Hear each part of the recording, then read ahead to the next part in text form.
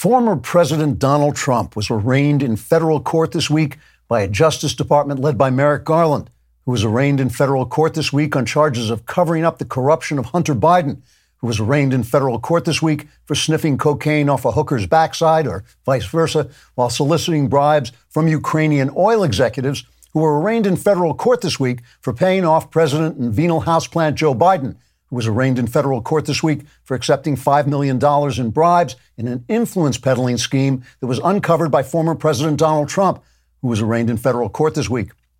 Legal experts say the charges could result in at least 35,000 members of the federal government being convicted in federal court and locked together in a federal prison where federal inmates routinely engage in violent, sadistic, and animalistic homosexual activities, which the federal government celebrated this week in a Pride Month ceremony at the White House, where federal officials illegally raised a rainbow flag above the American flag and were then arraigned in federal court, along with a transgender activist who took off his shirt at the federal event, revealing what I have to say were the best pair of knockers I've ever seen on a guy. So at least someone at the Pride ceremony actually had something to be proud of. White House spokeswoman Karine Jean-Identity Hire said President Biden was not concerned about his arraignment on bribery charges and was planning to spend a relaxing weekend in the crumbling ruins of his Gothic castle, continuing his scientific experiments trying to turn boys into girls while the thunderstorm outside drowns out their pitiful screams. By Monday, the president should be back in the Capitol, where he's scheduled to engage in a running gun battle with police while speeding down K Street in a 1925 Roadster, firing his Tommy gun out the window and screaming, "You'll never take me alive, John Law." Miss Identity Hire said this will in no way detract from the pride the president plans to feel when he's committing sodomy in federal prison. Donald Trump, meanwhile, reacted to his arraignment by praying with supporters, telling them God would prevent his conviction or else God was a big fat loser. Then, grunting wordlessly, he abducted a local woman and carried her to the top of the Empire State Building, where he swatted away the World War I biplanes trying to shoot him down, causing his approval rating among Republicans to rise to 73%, nearly 50% higher than his nearest rival, the actual King Kong, although only the one from the black and white movie, not the one who couldn't even manage to knock off those necklaces covering Jessica Lange's breasts, which reportedly are almost as impressive as the ones on the guy at the Pride event. Florida Governor Ron DeSantis, meanwhile, gave a speech to 17 supporters in a Tallahassee gas station, revealing his 15-point plan to undress Jessica Lange. Now, after a week like this, there are some people who say our government's corruption, sexual deviance, international malfeasance, personal childishness, ceaseless lies, sexual deviance again, and did I already mention corruption, have reduced this once great country to the level of a banana republic, only without the cool uniforms, unless you happen to really be into studded leather.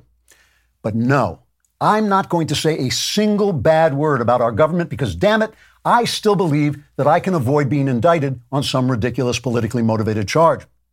Despite our troubles, I can always lift my eyes to the flag and say, what schmucky freak hung a rainbow flag on the White House, and how come he's got such a nice rack?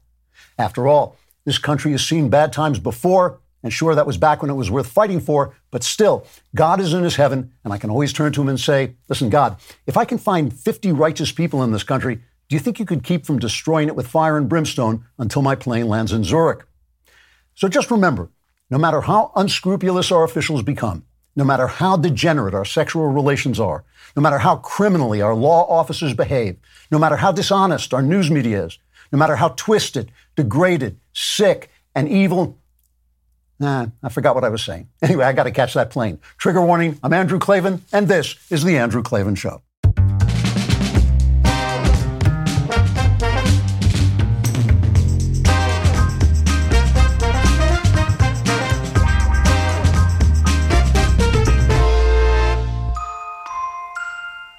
All right, we are back laughing our way through the fall of the Republic, which is actually happening in real time, which I find very exciting. It's a good reason before everything collapses around you to subscribe to my personal YouTube channel, the Andrew Klavan YouTube channel. You will get exclusive content brought to you in a plain brown wrapper, And if you actually put the plain brown wrapper in your pipe and smoke it, you'll be able to speak like I am. Also, if you leave a comment that is absolutely disgraceful and just lowers the reputation of this country even lower than we've lowered it so far, we will read it on the air because we cannot get too low on this show. So you can just, if you can throw in something really disgusting, we'll be here for you. Today's comment is from Jake J. He says, "We are conservatives. That means we conserve traditions. The Hunky Dunky song is the most basic of Klavan fan traditions. So I am officially launching the movement, Conserve the Hunky Dunky. Once the song is reinstated, life will be tickety-boo once again." You know, I understand your concern. I have to say that you have to think of it more like in Christian terms. You know, God gave the Jews the law so that the logos could become imprinted on their hearts over time, and then the logos could become incarnate. It's the same with the Hunky Dunky song. The hunky dunkiness should now be imprinted on your hearts, and so hunky dunkiness can become, I have no idea what I'm talking about. Let's start today's episode, Be a Man. You can act like a man! What's the matter with you?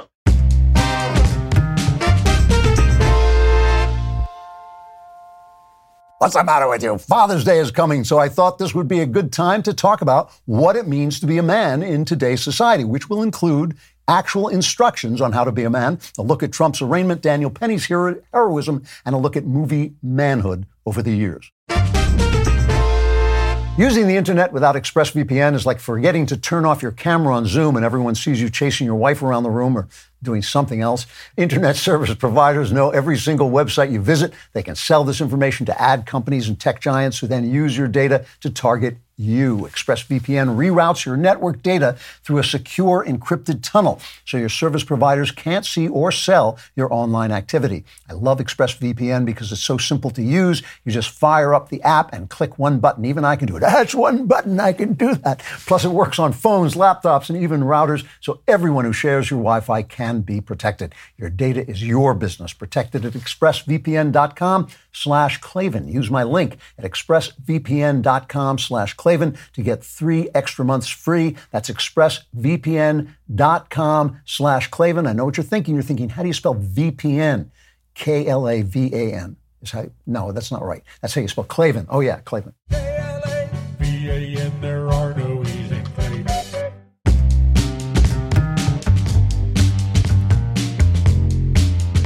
All right, let's begin with Chapter 1, Where the Boys Are.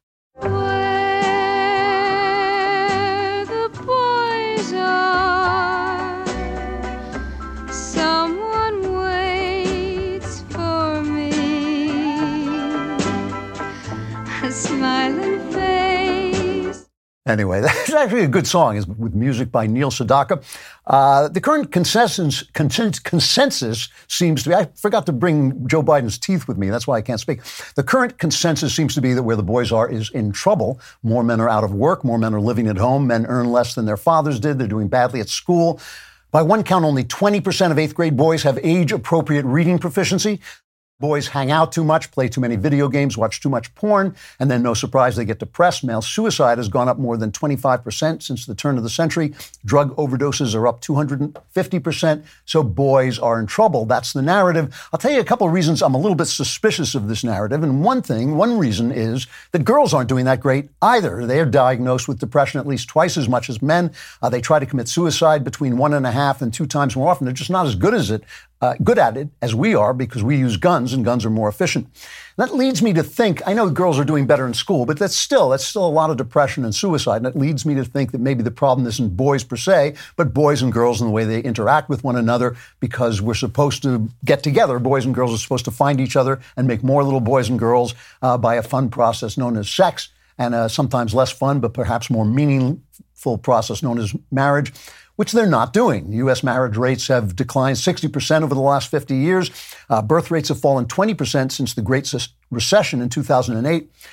So another reason I distrust this narrative that boys are the problem is because there have been complaints about declines in manhood since time began. I mean, you remember the Bible story, Eve eats the apple, gives it to Adam, Adam eats the apple, and God accuses him of having eaten the forbidden fruit, and Adam immediately starts to whine. This is the first man. He starts to whine. Oh, the girl gave it to me, and you gave me the girl. He doesn't take any responsibility at all. And you all remember God the Father's response. You can act like a man. What's the matter with you? All right, that may have been not God the Father, but it's close enough. It really has been happening all through history. Spartan men, when they came home from battle, if they lost the battle but they came back alive, the women used to lift their skirts and invite them to climb back into their wombs. Late Republic Romans complained about the fallen Roman masculinity. Same thing in Victorian England. Basically, whenever societies become secure and peaceful and there's less war, people complain that men have lost their purpose. Shakespeare's Richard III said, when wars end, a man, instead of mounting barbed steeds to fright the souls of fearful adversaries, he capers nimbly in a lady's chamber to the lascivious pleasing of a lute. All that said, there can be no question that the rise of leftist feminism, which is socially toxic, which tried to shove women into a manly role they weren't made for and don't really want. They've just gotten more and more unhappy over the years since the leftists took over feminism. They've made men, in order to make women's second-rate manhood seem better, they've tried to make men less, and they've denigrated men and called manhood toxic, and that's debilitating. It truly is. So not only do men not know how to be men, they think they aren't supposed to be men. Here's a liberal girl on TikTok this week complaining about the results. Cut 3. Do you want to know one of the saddest realizations I recently had? Was that as a liberal woman, it is really hard to find a man who is willing to play the more traditional masculine role in the relationship in today's day and age, who is not a conservative. A man who wants to pay on the first date, who wants to open your door, who has that want and desire to take care of you and to provide, who is not a conservative. And obviously, as a liberal woman, I do want to be respected for my independence. And I do want to have my own autonomy in the relationship and not be confined or conform to the traditional female homemaker, childbearing role. And most of the men that I've dated who do have that more natural provider masculinity about them are normally conservative. So I don't really know what to do because I don't want to compromise my morals and values just to find a man. But am I asking to have my cake and eat it too? So let me translate that. She needs a real man to tell her to stop being strong and independent and embrace her femininity and have children and build a home for people, which is an important thing really the only important thing people ever do as far as I'm concerned. But she doesn't want him to do that because she wants to keep the values that are making her miserable and lonely. Great. So on the conservative side, since many conservatives tend to be reactionary, they're told they're toxic, and you get this kind of reaction to that, which is this blown up idiot idea of what it means to be an alpha male, sometimes instantiated by Andrew Tate. Here's Tate, cut 4. There has not been, in the history of humanity, across any culture, any book, any story, any fable, there has never been across the history of humanity any respect put on the name of a promiscuous female, ever. Ever. You name the biggest conquerors that you can possibly name from history. Genghis Khan, Alexander the Great, all of them. They all had 100 wives, bunch of children, Big G, conquered the world. Normal. That is normal evolutionary biology. That's how men are designed to be. There's never been a single female who's been celebrated for her promiscuity ever in history. It's always been frowned upon and disgusting. I totally understand why, if some feminist witch is calling you toxic, that sounds really cool and manly. Genghis Khan raped an entire subcontinent. He's said to have 16 million descendants, so that sounds really macho, although to me it sounds not only cruel but kind of tiring. Senator Josh Hawley has a new book out called Manhood, and the left is making fun of him because he ran for cover when the January 6 people broke into the Capitol. I don't know what he was supposed to do. Was he supposed to get like a rifle or a baseball bat or something? But anyway, they're making fun of him. But I was looking at the book, and it actually has some pretty interesting things to say. It bases its idea of manhood on Hawley's reading of the Bible, and he says the Bible shows that the job of a man is to build God's garden out into the world. And I actually share that idea somewhat. I think it gets rid of a lot of the nonsense talk of being a conqueror or a rapist or a fighter. And it actually makes sense that the purpose of man is to humanize nature, starting with his own nature. So compare Andrew Tate, keep that clip in mind, as we play another version of masculinity from the 1960 movie Spartacus. This is Kirk Douglas, one of the manliest of actors, playing the gladiator slave, and he's in this cage, and the Romans toss him Gene Simmons, a very beautiful actress, to have sex with him, and he's never had sex before because he's been a slave, so he's never had a woman before, and Gene Simmons dutifully takes off her clothes and stands before him naked, and the Romans are laughing at him, saying, "Go ahead, we want to watch," and he shouts at them and says, "I'm not an animal," and here's the result, cut 5. Direct your courage to the girl, Spartacus. I'm not an animal!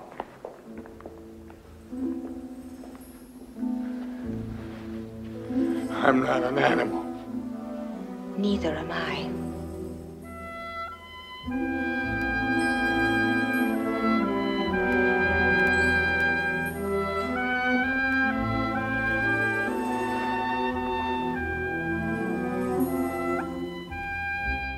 Beautiful scene, classic movie scene. He gives her clothes back. She takes her clothes off to do what she feels she has to do, because what choice does she have? He says, I'm not an animal. She says, neither am I. And he gives her clothes back, and they begin to fall in love. And in taking control of himself and living by his values instead of by his nature, he defeats an entire empire. The empire is trying to get him to do this thing, and he says no, and he's still locked in a cage, and he's already defeated the Roman Empire. When a man uses his strength to turn himself into a human being, he can begin to turn the earth into a place fit for less strong human beings like women and children. And that's a task fit for all kinds of men: fighters, farmers, husbands, poets, garbage collectors, carpenters, and nerds. And it gives us our first hint about how any man can become a real man. Did you know that poor sleep can cause weight gain, mood issues, poor mental health, and lower productivity? You did, because you look at me, and there it is. Sleep is the foundation of our mental and physical health and performance in our days. Having a consistent nighttime routine is non-negotiable. If you're struggling with sleep, you need to check out Beam Organics. Beam Organics' top-selling Beam Dream has a new formula. Dream is formulated to help ease your body into rest and support all 4 stages of the sleep cycle with no next-day grogginess. Dream contains a powerful blend of all-natural, premium, sleep-promoting ingredients and is tested for high-quality efficacy to help you wake up refreshed. Just mix Beam Dream into hot water or milk, stir or froth, and enjoy before bedtime. Today, my listeners get a special discount on Beam's new formula of Dream Powder, their best-selling healthy hot cocoa for sleep with only 15 calories and no added sugar. Better sleep has never tasted better. If you want to try Beam's best-selling Dream Powder, get up to 40% off for a limited time when you go to shop beam.com/Klavan and use code Klavan at checkout. That's shop BEAM.com/Klavan and use code Klavan for up to 40% off. You're saying Beam. Anyone can spell Beam. How do you spell Klavan? Klavan, no E's. Just make it look this easy. There are no E's in Klavan.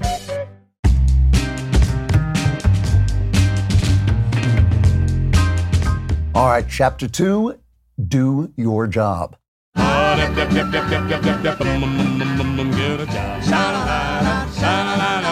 don't have to make those noises, but you do have to get a job.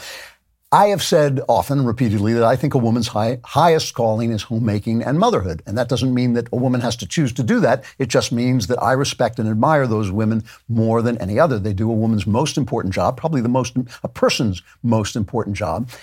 And the interesting thing to notice is if they do the job right, it makes them more womanly. Women become more womanly when they raise children and make a home. This is a key piece of wisdom, and it can take anybody too long to learn it.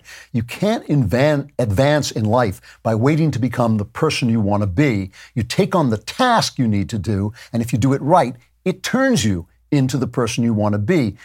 This is key wisdom. Write this down. You don't wait to become a person who gives up porn. You give up porn, and then by dealing with the struggle, you become a person who no longer watches porn. You don't wait to become the person who can support a family. You start a family, and you find a way. It's risky. It's scary. It is a man's work.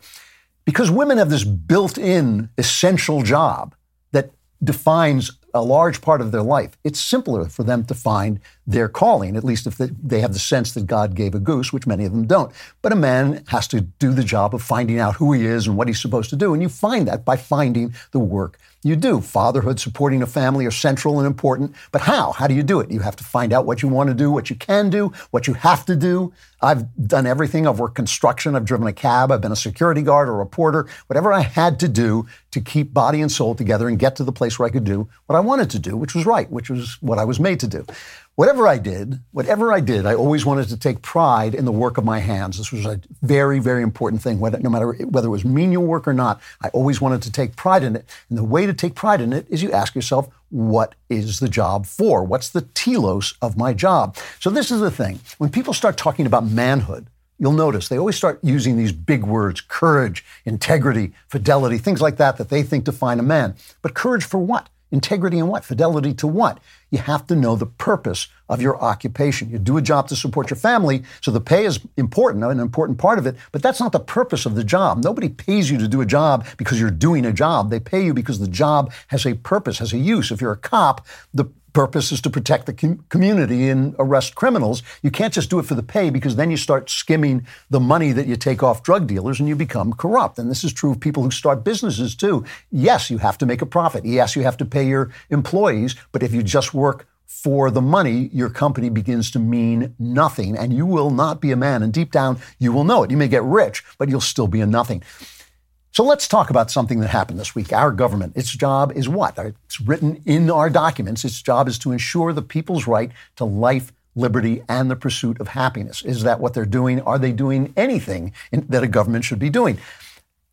Last week, Donald Trump had just been indicted on these federal charges, and I hadn't had a chance. I had to come on and talk about it, but I hadn't had a chance to read the actual indictment, and now I have, and it's really interesting. The most damning part of the indictment is a very carefully done indictment. It's not like the New York indictment. This is a professional job of work. It's something that Trump was actually doing, about something that Trump was actually doing.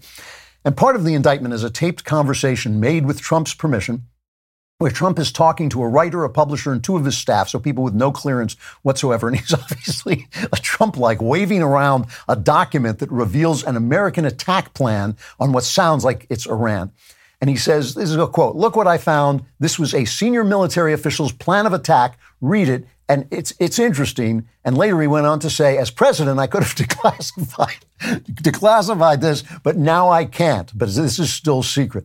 So he's revealing sensitive information to people who should not know it. He admits it's still classified. It's stuff that could endanger our plans, could endanger our military. And there are also charges that seem to come from his own lawyers that he instructed them to destroy documents and lie to the DOJ that the documents existed. Now, I'm not a lawyer. Speaking legally, I don't understand even how you can prosecute him for they're prosecuting him not for classified documents. They're prosecuting him under the Espionage Act for unauthorized possession. But there is another act called the Presidential Records Act, which basically allows the president to declare what his records are, what are his personal records. So I don't understand how anything he has can be unauthorized. But who knows? I'm not a lawyer. It also seems like this is going to take forever. So by the time the trial actually goes to trial, the election will be over. And if he's won, he can just pardon himself. But because we're talking about being a man, and because we're talking about the telos of your work, and because the telos of my work is telling you the truth as I see it, not supporting some guy here that I like or some guy there that I like. It's just telling you the truth as I see it. I have to be frank and say, when I look at this indictment, I don't think about the legal jeopardy, because we don't know. He's innocent till proved guilty. We don't know if they can prove him guilty. I do think that he's behaving badly. Is he doing what he should be doing? Is he fulfilling the telos of his role in our society? I don't think he is. I don't think, we always, I said that when you put money first, money takes over the purpose of your job, and you start to do your job badly because all you're thinking about is the money. One of the things we all loved, including me, about Trump was that he fought. He fought against the people who denigrate the country. He fought against the people who say a boy can become a girl. He fought against the people who destroy our society, while Republicans look on and say, well, we don't want to deal with that. We just deal with business. He fought against them. But fighting wasn't the purpose. It was what he was fighting against. And for a long time, he was fighting for us. And ever since he lost the election, it seems to me he's been fighting for himself and for his butthurt. So, Bill Barr came out and said that if any half of this indictment is true, Trump is toast. And Trump responded on Truth Social with a tweet, or a Truth Social, that said virtually everyone is saying that the indictment is about election interference and should not have been brought, except Bill Barr, a disgruntled former employee, a lazy attorney general who is weak and totally ineffective. He doesn't mean what he's saying. It's just misinformation. Barr's doing it because he hates Trump for firing him. He was deathly afraid of the radical left when they said they would impeach him. He knows the indictment is bull. Turn off Fox News when that gutless pig is on. Now, all that's false. Trump didn't fire him. He quit. And he was not a gutless guy, and he's certainly not a gutless guy. He's spoken the truth as he saw it every single time I've seen him, sometimes, oftentimes in Trump's defense. But Trump is disloyal. Trump does not give loyalty to the people who served him. He doesn't treat people with respect. And I feel that Trump is not fulfilling his role in our society, the role that we loved him for, the role that made me vote for him twice. I do not feel he's doing that. I feel he's disgracing himself, disgracing the movement he led. I feel that he is behaving badly. So look, that's on his side. I don't think he's doing his job. But let's look on the other side. Merrick Garland defended Jack Smith, the special counsel who indicted Trump. Here's what Merrick Garland said, cut 7. Mr. Smith is a veteran career prosecutor. He has assembled a group of experienced and talented prosecutors and agents who share his commitment to integrity and the rule of law. Well, here's the thing. I don't know anything about Jack Smith. That may be true. He may be doing his job with integrity, but he's doing it in a context of corruption. So it's Merrick Garland who is really the person responsible here. And is Merrick Garland doing his job? I don't think he is.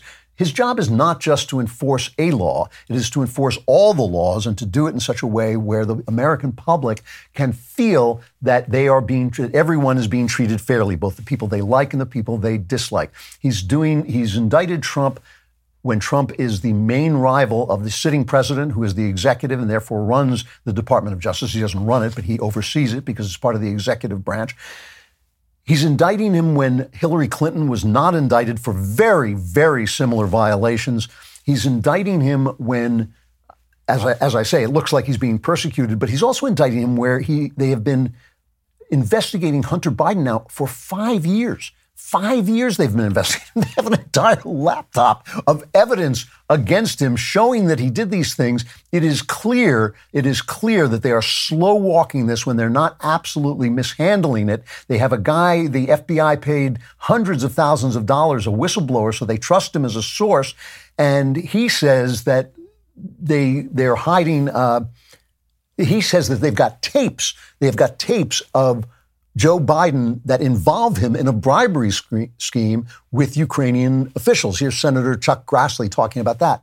The foreign national who allegedly bribed Joe and Hunter Biden allegedly has audio recordings of his conversation with them. 17 such recordings. According to the 1023, the foreign national possesses 15 audio recordings of phone calls between him and Hunter Biden. According to the 1023, the foreign national possesses 2 audio recordings of phone calls between him and then Vice President Joe Biden.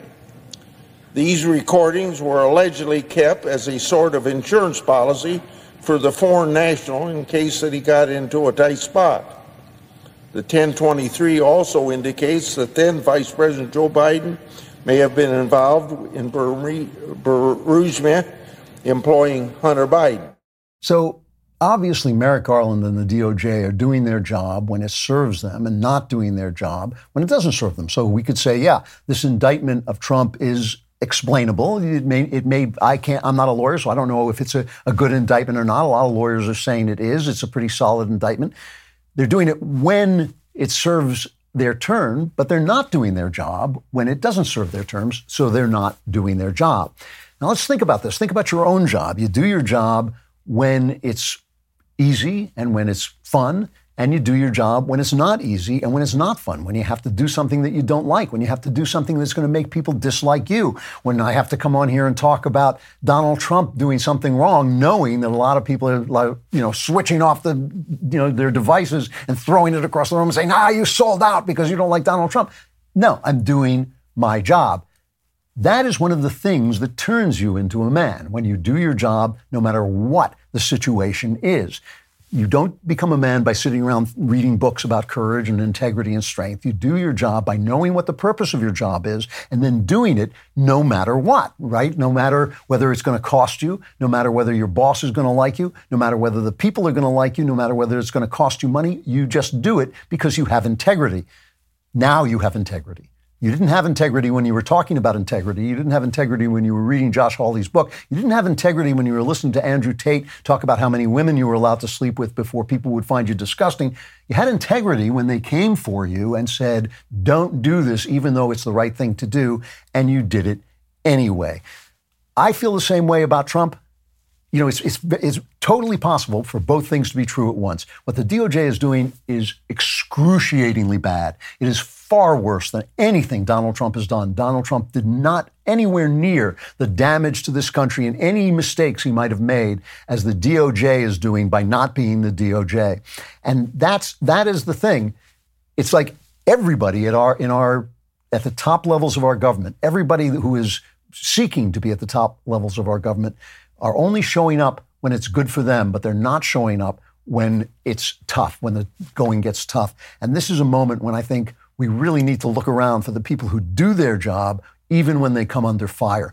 And we need to remember that all of this stuff, even though whatever happens at the top comes down and lands on the rest of us, what happens at the bottom comes up too and comes after those guys. If you're living in a country where everybody does his job, where the media tells the truth whether they like it or not, where police enforce the law whether it's hard or not, where DAs convict people whether it makes them look racist or not, when you're living in that country, then the people at the top respond to that and they start cleaning up their act as well. That's not the country we're living in.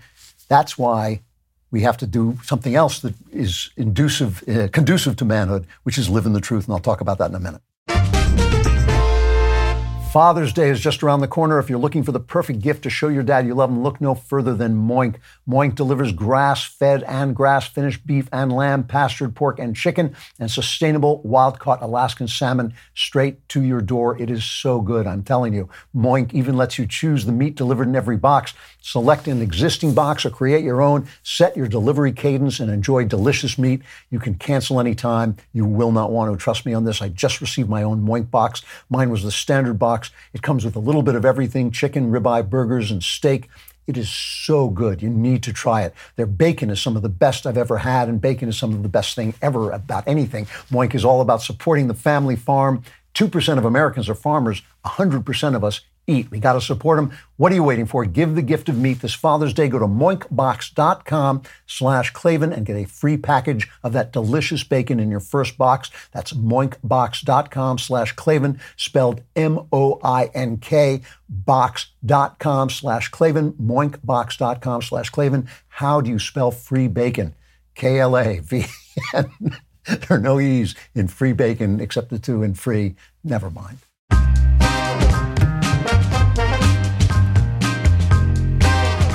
Chapter 3, Live the Truth. So what does that mean? Well, first of all, it means knowing the truth, looking the truth dead in the eye, and then it means acting on the truth and not on what people say is the truth or what you want to be the truth or what everybody you know thinks is the truth or what your wife wants to be the truth. You act on the truth as you know it, as you look it dead in the eye. I cannot tell you how many people I know who have sold their souls for money, for fame, for advancement, and they did it always while lying to themselves and often lying to me, looking me in the eye and saying, this is what I had to do, this is what has to happen. You have to know the truth. You know the truth already. You all know it. Everybody knows it deep down in his heart. They know what's right. They know what's wrong. You have to then find that truth, stare it in the face, and then live it. And the consequences are what will turn you into a man. This is what I'm saying. You have to take the action. You have to take the action, do your job according to its telos, live the truth according to how you see the truth, and that will turn you into a man. Let's talk about Daniel Penny, a guy who's constantly referred to as a former Marine. I'm not sure what his job is. I think he was a bartender for a while. Maybe he's still taking some time off after college. He has now been indicted. We don't know what the exact charges are, but he has now been indicted for an incident on a subway in which a homeless, mentally ill man named Jordan Neely was apparently threatening other passengers. Daniel Penny put him in a chokehold. Neely died. I'm sure you've heard about this already. And now he's being indicted for that. He was charged with manslaughter, second-degree manslaughter, and we're not sure if that's what the grand jury brought in. Our grand jury indictment is pretty easy to secure. We know that the New York district attorney is a bad one. We know he's a Soros guy. So this is one of the things that happens when the police are not allowed to do their job. A city becomes lawless. People have to take the law into their own hands. Now, here's a place where no one was doing their job, with one exception, Daniel Penny. And he was doing his job as a man, and as a man who was trained. He's a former Marine. He's fit. He's in good shape. He did his job as a man. This guy, Jordan Neely, the media is not doing their job. They're putting out pictures of him as a Michael Jackson impersonator, which he was apparently before he became a disheveled guy with his pants hanging around his knees. They're putting out very sympathetic pictures of him, photographs of him. They're quoting anybody who's saying what a wonderful person he was. But this is a guy who has been arrested 44 times for criminal conduct. At the time of his death, he had an outstanding warrant for federal assault. According to Daniel Penny and other witnesses, he was threatening passengers, repeating the phrases, "I'm going to kill you, I'm prepared to go to jail for life, and I'm willing to die." And that was when Penny took action. Here's his description, cut 9. There's a common misconception that Marines don't get scared. We're actually taught one of our core values is courage. And courage is not the absence of fear, but how you handle fear. And, I was scared for myself, but I looked around, I saw women and children. He was yelling in their faces, saying these threats. I couldn't just sit still. Some people say that I was holding on to Mr. Neely for 15 minutes. This is not true. I mean, between stops is only a couple minutes. And so the whole interaction lasted less than 5 minutes. Some people say I was trying to choke him to death, which is also not true. I was trying to restrain him. You can see in the video, there's a clear rise and fall of his chest, indicating that he's breathing. I'm trying to restrain him from him being able to carry out the threats. And then some people say that this is about race, which is absolutely ridiculous. I didn't see a black man threatening passengers. I saw a man threatening passengers. And a black man came to his aid, and some of the people being threatened were black. Should go without saying, before you accuse somebody of racism, you should have a reason for it, but that's not the society we lived in. This is a guy, Jordan Neely, and listen, he was mentally ill. The officials aren't doing their job. There should be a system for putting mentally ill people away and forcing them to take the medication they need. They shouldn't be living on the street. You don't then blame the guy who had to fight him, because all of these people at the top weren't doing their job. Penny had to do a job that wasn't his. And you could say, oh, well, he didn't do the chokehold right. That's because he's not a trained cop. He was acting in an emergency. This is a guy who socked a 67-year-old woman as she came out of the Bowery station in the East Village, broke her nose. From January 2020 to August 21, he was arrested for public lewdness after pulling down his pants and exposing himself to a female stranger, misdemeanor assault for hitting a woman in the face, criminal contempt for violating a restraining order. All of these cases were dismissed as part of his part of a plea deal. In June 2019, he attacked a 68-year-old man on the platform, the West 4th Station in Greenwich Village. These are all places I know very well. Punched the guy in the face. For both of the 2019 cases, he pleaded guilty to misdemeanor assault and was sentenced to 6 months in jail. This is a system that is broken down where no one is doing their job. So now you have Daniel Penny step up, and he's in this situation where he could have said to himself, I'm going to get in trouble if I do this. He could have said to himself, I don't have the training to do this. He could have said to himself, I'm afraid. He said he was afraid. Of course he was afraid. Of course he was afraid. Nobody's immune to fear. Nobody is immune to fear. An important point, in doing what he did, he brought on that fear. He brought on the fear in doing what had to be done and living in the truth of the moment that he was the guy responsible. He did what he had to do. He lived in the fear. And as he was taught as a Marine, courage is not a matter of not feeling fear. It's a matter of feeling the fear and doing it anyway. So now Penny had to do a lot of things as he lived in the truth. He had to become brave. He had to speak the truth afterward. He has to have integrity. He has to be brave now as he faces prison, because all the people who didn't do their job are blaming it on him. It's like that poem, If you can keep your head when all about you are losing theirs and blaming it on you. That is what has happened in New York City. And he is playing the part of the man, and he may pay a big price for it. This could ruin his life. It could destroy his life. It could send him to prison. He did it anyway. That is what a man is, and that is an amazing thing. Go back to Andrew Tate. Oh, yeah, man, I take over Mongolia and I sleep with all the women. I'm sorry, BS. I call BS. This is a man. This is what a man does. Nobody wants to have courage. I don't want to have courage. No, I never want to be in that situation. In those times when I have exhibited anything like courage, it was because I had to. And same with integrity. I don't want to lose money for telling the truth. I don't want to lose audience for telling the truth. I don't want to lose jobs for telling the truth. You do all those things because you are doing your job according to the truth and you're speaking the truth according to the truth. That is how those qualities are imbued in you. You have to do them in order to follow the telos of your job and to live in the truth. If you do your job with a commitment to the telos and seek the truth, you will find that every quality of manhood is eventually required of you. You don't need to pound your chest. You don't need to talk about big words like courage and manhood. You don't have to boss your wife around. You shouldn't boss your wife around. Do your job, live in the truth. You will need the qualities that make you a tough guy and a man, because the world is a corrupt place. This is a dishonest place in which people don't do their jobs, and they will come after you.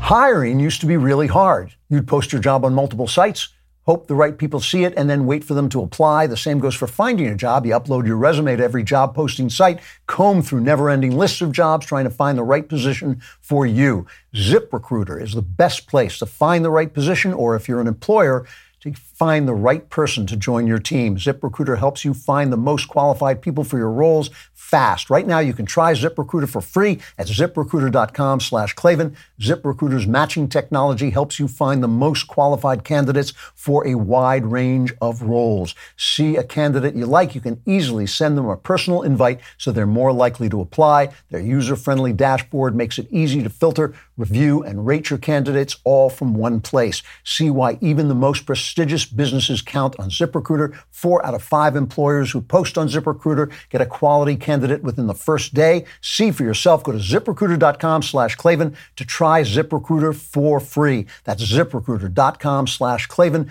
ZipRecruiter is the smartest way to hire if and only if you know how to spell Klavan. It's Klavan. Hire the guy who knows how to spell that, because he knows the secret of life.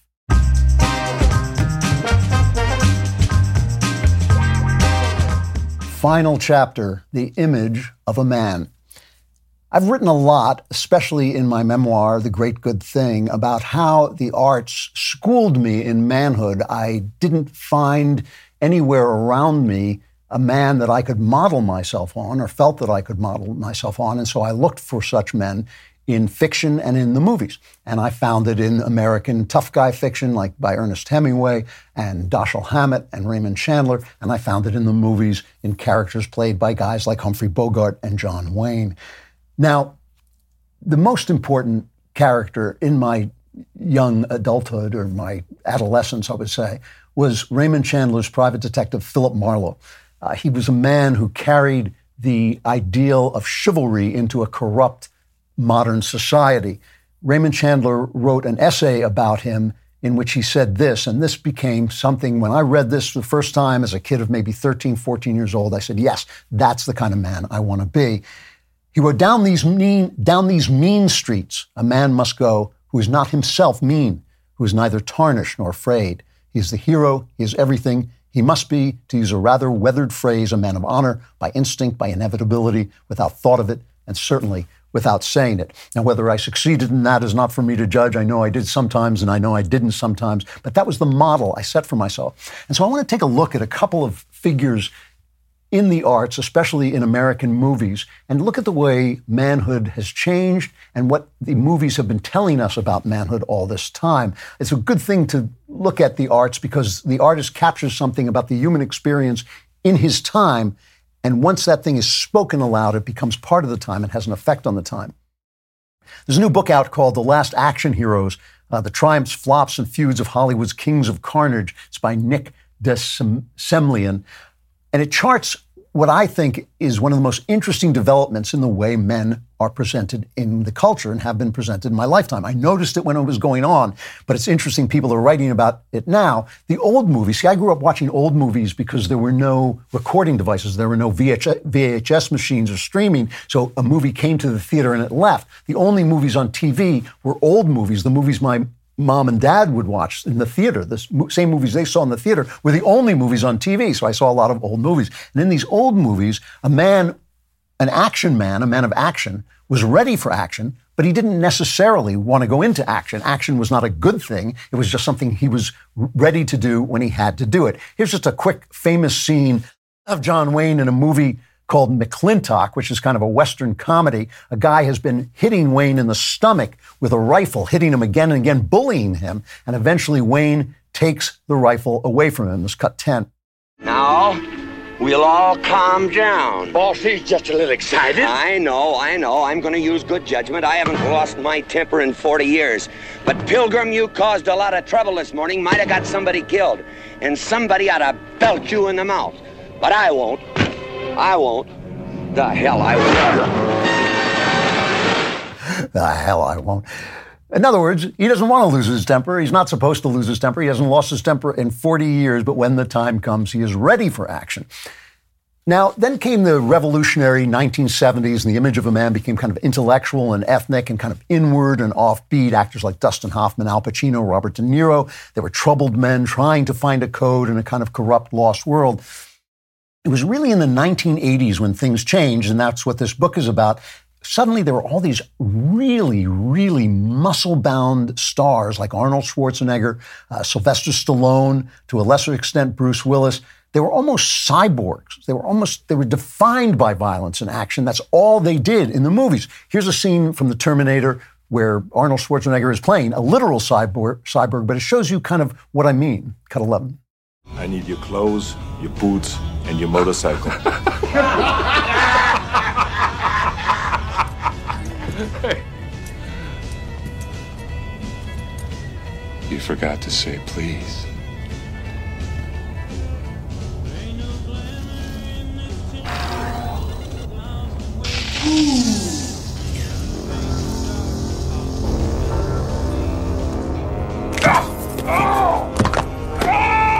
Get him off me!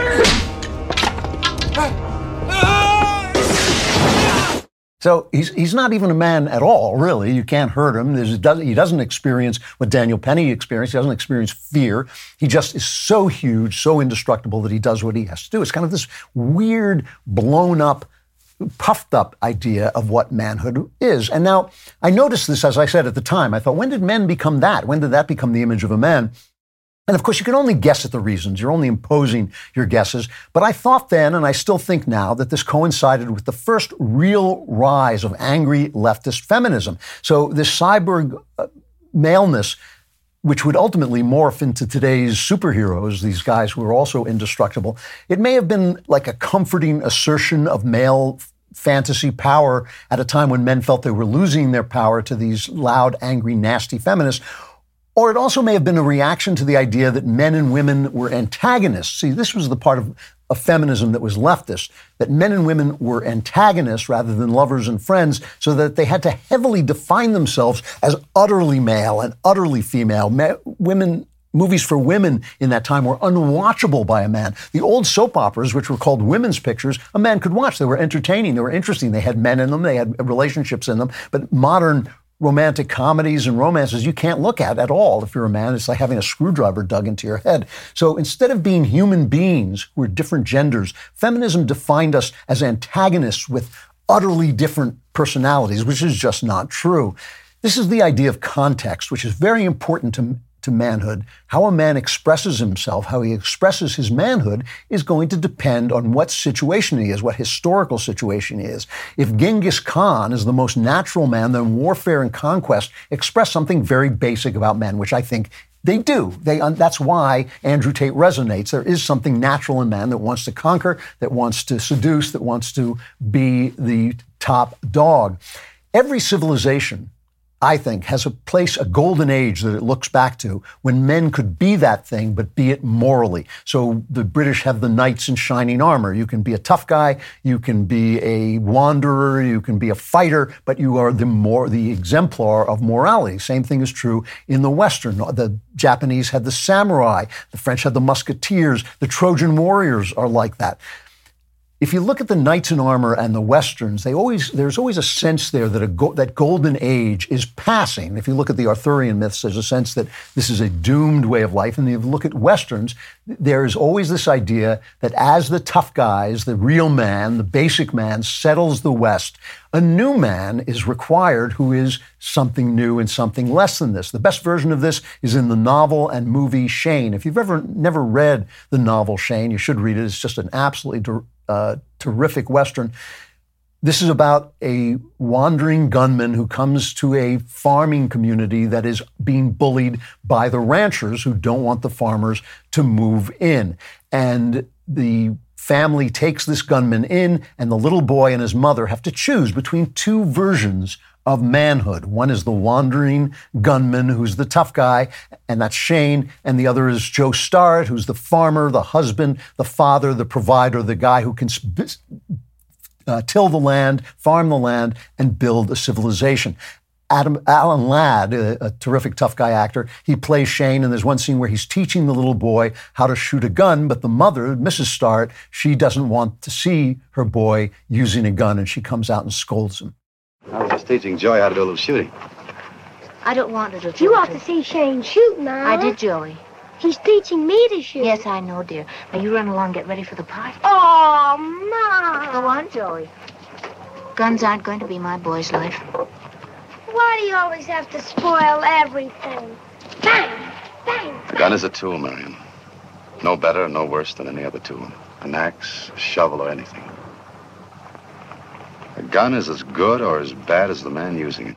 So there he is schooling the lady on what it takes to settle a community. The man can't always be a farmer, can't always be the husband, can't always be the provider. Sometimes he has to fight it out. And she has to choose between this romantic stranger and the man who has taken care of her, and she's married and she loves them both.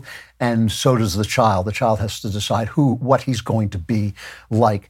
Gear up for the great outdoors with Forloh, the brand that's revolutionizing outdoor apparel. Forloh's non-compromise, 100% American-made outdoor apparel protects your body from the elements so that your mind stays focused on the hunt, on the water, or on the trail. Your adventure starts with a solid foundation, which is why Forloh's base layer is designed to provide the comfort and insulation you need to keep going when the temperatures drop. Their uniquely breathable down layer ensures that you stay warm without overheating. And since proper protection goes beyond insulation, the final layer, a waterproof shield, completes the system. From UPF sunblocking material that shields you from harmful rays to Polygene technology that masks your scent, Forloh's innovative designs and cutting-edge material ensures that you can focus on the adventure, not the elements. Their commitment to innovation and American craftsmanship will carry you beyond the known and into the unknown, where the journey truly begins. Get the most out of your time in the outdoors and go to Forloh.com and use code DailyWire for 20% off your purchase. That's Forloh.com, code DailyWire. Another great version of the story of the two men, the two different kinds of men that it requires to build a civilization, is the man who shot Liberty Valance. Here, the two men are Jimmy Stewart. He plays Rance Stoddard, who is a physically weak but intellectual lawyer who comes out to the West to establish a law practice. And John Wayne plays the tough guy frontiersman, Tom Donovan, who... And the woman who's caught between them is named Hallie Erickson. She's played by Vera Miles. The villain who terrorizes the town is the great Lee Marvin playing Liberty Valance. And here's a scene where Stoddard, the lawyer, he has to get a job waiting tables because he has to support himself. And Liberty Valance bullies him and trips him up as he's trying to carry a tray until Donovan, John Wayne, steps in. This is cut 13. Looking at the new waitress.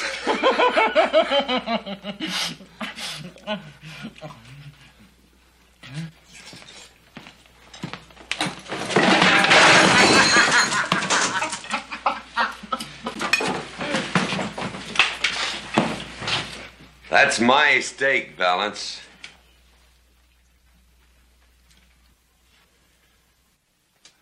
You heard him, dude. Pick it up. No. Pilgrim, hold it. I said you, Valance. You pick it up. Great movie, great scene.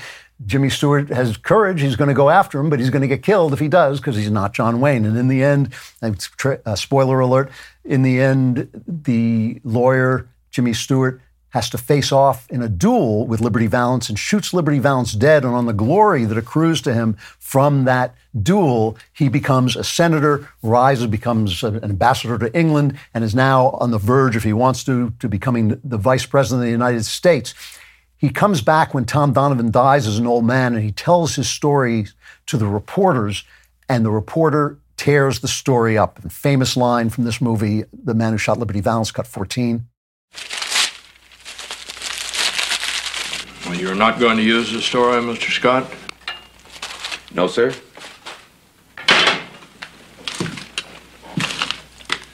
This is the West, sir. When the legend becomes fact, print the legend. It's a hugely important line, not just a great line, but it's also a hugely important line, because what it means is this. After men like John Wayne, after tough guys settle the world so the women and children are safe, they want to forget it. They want to forget what it took. And this is why you get these people apologizing for taking the land from the Indians. Oh, we're here in college, but we're so sorry that we took the land away from the Indians, who, of course, were taking the land from the last Indians who were on it before them, who took it away from the guys before that.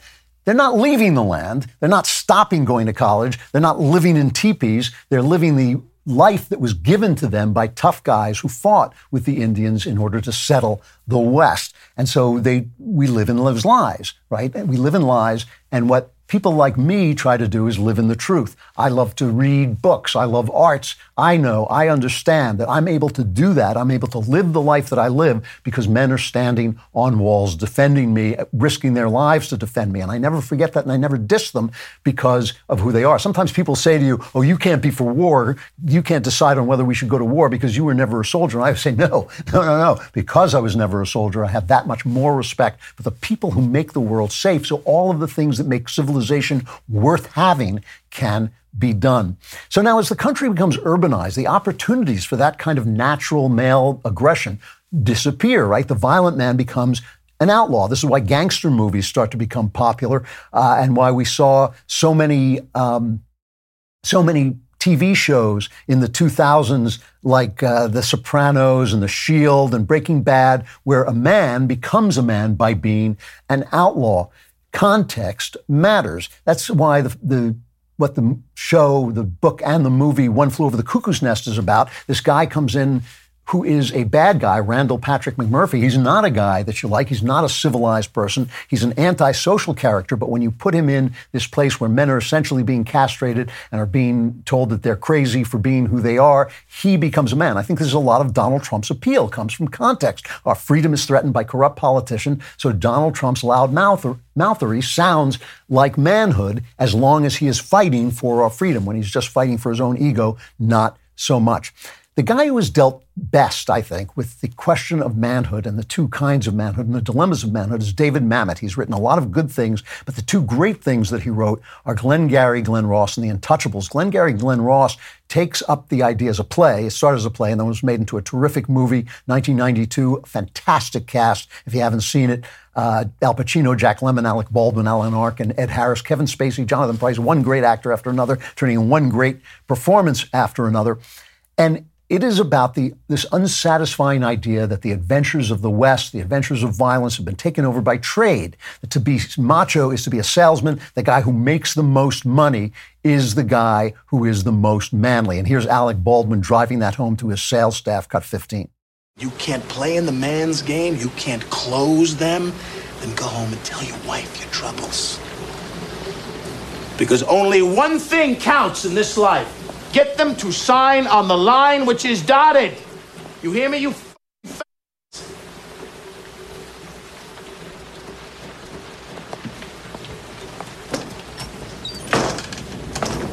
A, B, C. A, always B, B, C, closing. Always be closing.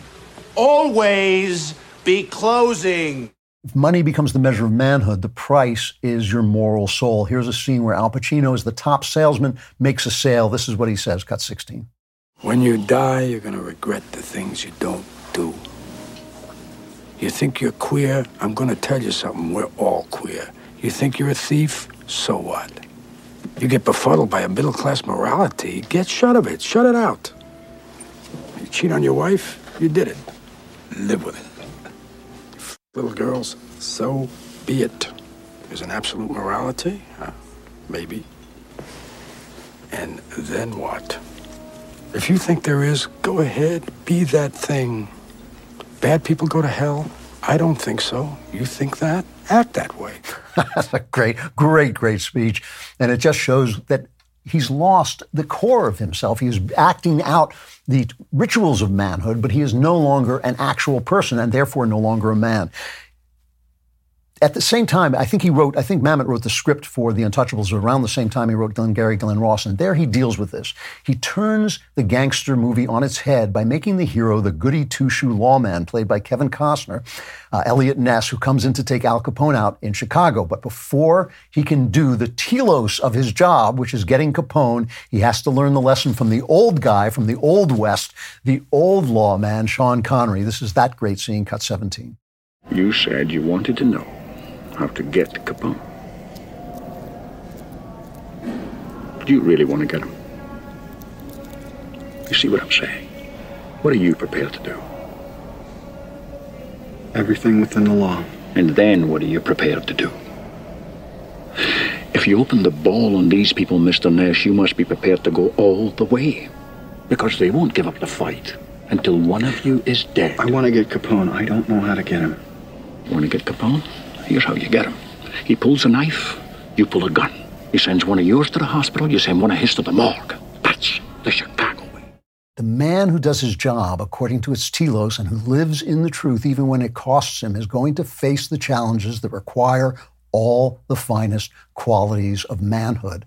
A woman can do that, but women can't. Just look at the occupations that have been taken over by women, and you will see the truth. Without men, civilizations aren't built. Without men, civilizations crumble. What men are, the future will be. And you may say, well, I want to be a man like that, but I can't afford it, or I'm afraid of losing my Twitter account, or my wife doesn't respect me enough, or society isn't fair to me. My response to that, to all of that, is that's all true. Now, be a man. As you may know, we've been in an ongoing battle with some of the biggest social media platforms out there. Last month, Matt Walsh was demonetized on YouTube, and Candace Owens and Michael Knowles were both suspended for 7 days. Even Dr. Jordan B. Peterson was given a channel warning. Most of these so-called violations stemmed from our coverage of the transgender debate. It's also telling the truth. That's what really gets you in trouble. Being expected to adhere to vague, arbitrary, and constantly changing rules has become increasingly frustrated. These rules, also called lies, contradict everything we stand for. However, we will not stop speaking the truth. We will not allow the left to restrict us from reaching the audiences that need to hear this debate the most. As our CEO and God King Jeremy Boring recently tweeted, if platforms like YouTube believe in free speech, then they must change these vague and capricious policies and their arbitrary enforcement. In the meantime, we'll keep fighting and speaking the truth wherever we can, unquote. And it's become glaringly evident that we cannot rely on many third-party sites to support us. Daily Wire Plus is the best platform for you to find content that is free from big tech's vague guidelines. So if you believe in our work and in fighting for the ability to debate some of the biggest cultural issues facing us today, then now is the time to join us. What are you waiting for? Sign up today, and you'll get 25% off your Daily Wire Plus membership. Go to dailywire.com/subscribe and join the fight. And now, Klavan clapbacks. You can act like a man! What's the matter with you? Lincoln, last week you answered an email question asking if romance novels are wrong or sinful as they are porn for women, literally not just in jest. You responded saying romance novels are not in fact wrong and not actually porn. But just as pornography is a fantasy for men's desires of a woman, romance novels are a fantasy of a woman's desire for a man. If porn is in large part wrong because of how it makes a wife feel inadequate, could the converse not be true? Could a woman indulging in romance novels, imagining the fantastical ideal of hundreds of different men who are what she desires, not make her husband feel inadequate? That's not the thing that's so wrong about porn. The thing that's wrong about porn is that it takes the function of love and creation and turns it into a drug when you're looking at shapes that excite you but aren't actually there, and you aren't having any relationship with them. A drug is being put into your head that makes you feel good. That's all that's happening. You might as well, it's like saying you're a farmer because you saw a picture of wheat growing. You're not actually doing that thing. It's degrading to you. It is taking away the purpose, the telos, of making love to your wife. That's the problem with it. It also makes your wife feel inadequate. But if you feel inadequate because you are not handsome enough or good enough or strong enough or as powerful as the guy in a romance novel, become better. That's a very, very different thing. Diane, about your biblical distinction between being inspired by God and written by men. I said the Bible was inspired by God, but it was written by men. She says, it was taught to me that the meaning of inspiration in regard to the Word of God was as a beam of pure white light. In writing God's Word, man's sinfulness and state of separation was like a piece of red cellophane. The inspired Word of God means that the white light shown through the red cellophane does not produce a reddish or pink outcome, but instead ensures the light remains pure and unchanged by man. That's not what inspiration means, though. Inspiration means breathed into.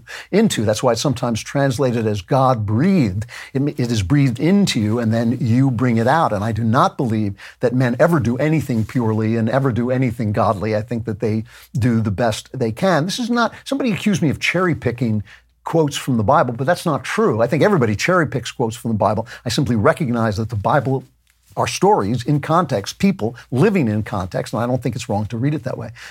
From Anonymous, hey, Mr. Klavan, could you please explain your view and understanding of predestination? I've been looking into it and can't bring myself to accept the idea. I think it doesn't actually make sense to me because God is living in eternity, which is not a long time, it's all time. He's living at all time at once. We have no idea what that looks like. We can't imagine it. We can't think about it. Our minds can't encompass it. But there is no pre or post in eternity because all things are happening at the same time. So it may feel like predestination to us, but it's not to God. From Steve, I really liked your shows. My wife, who is a Daily Wire member, and I look forward to the shows.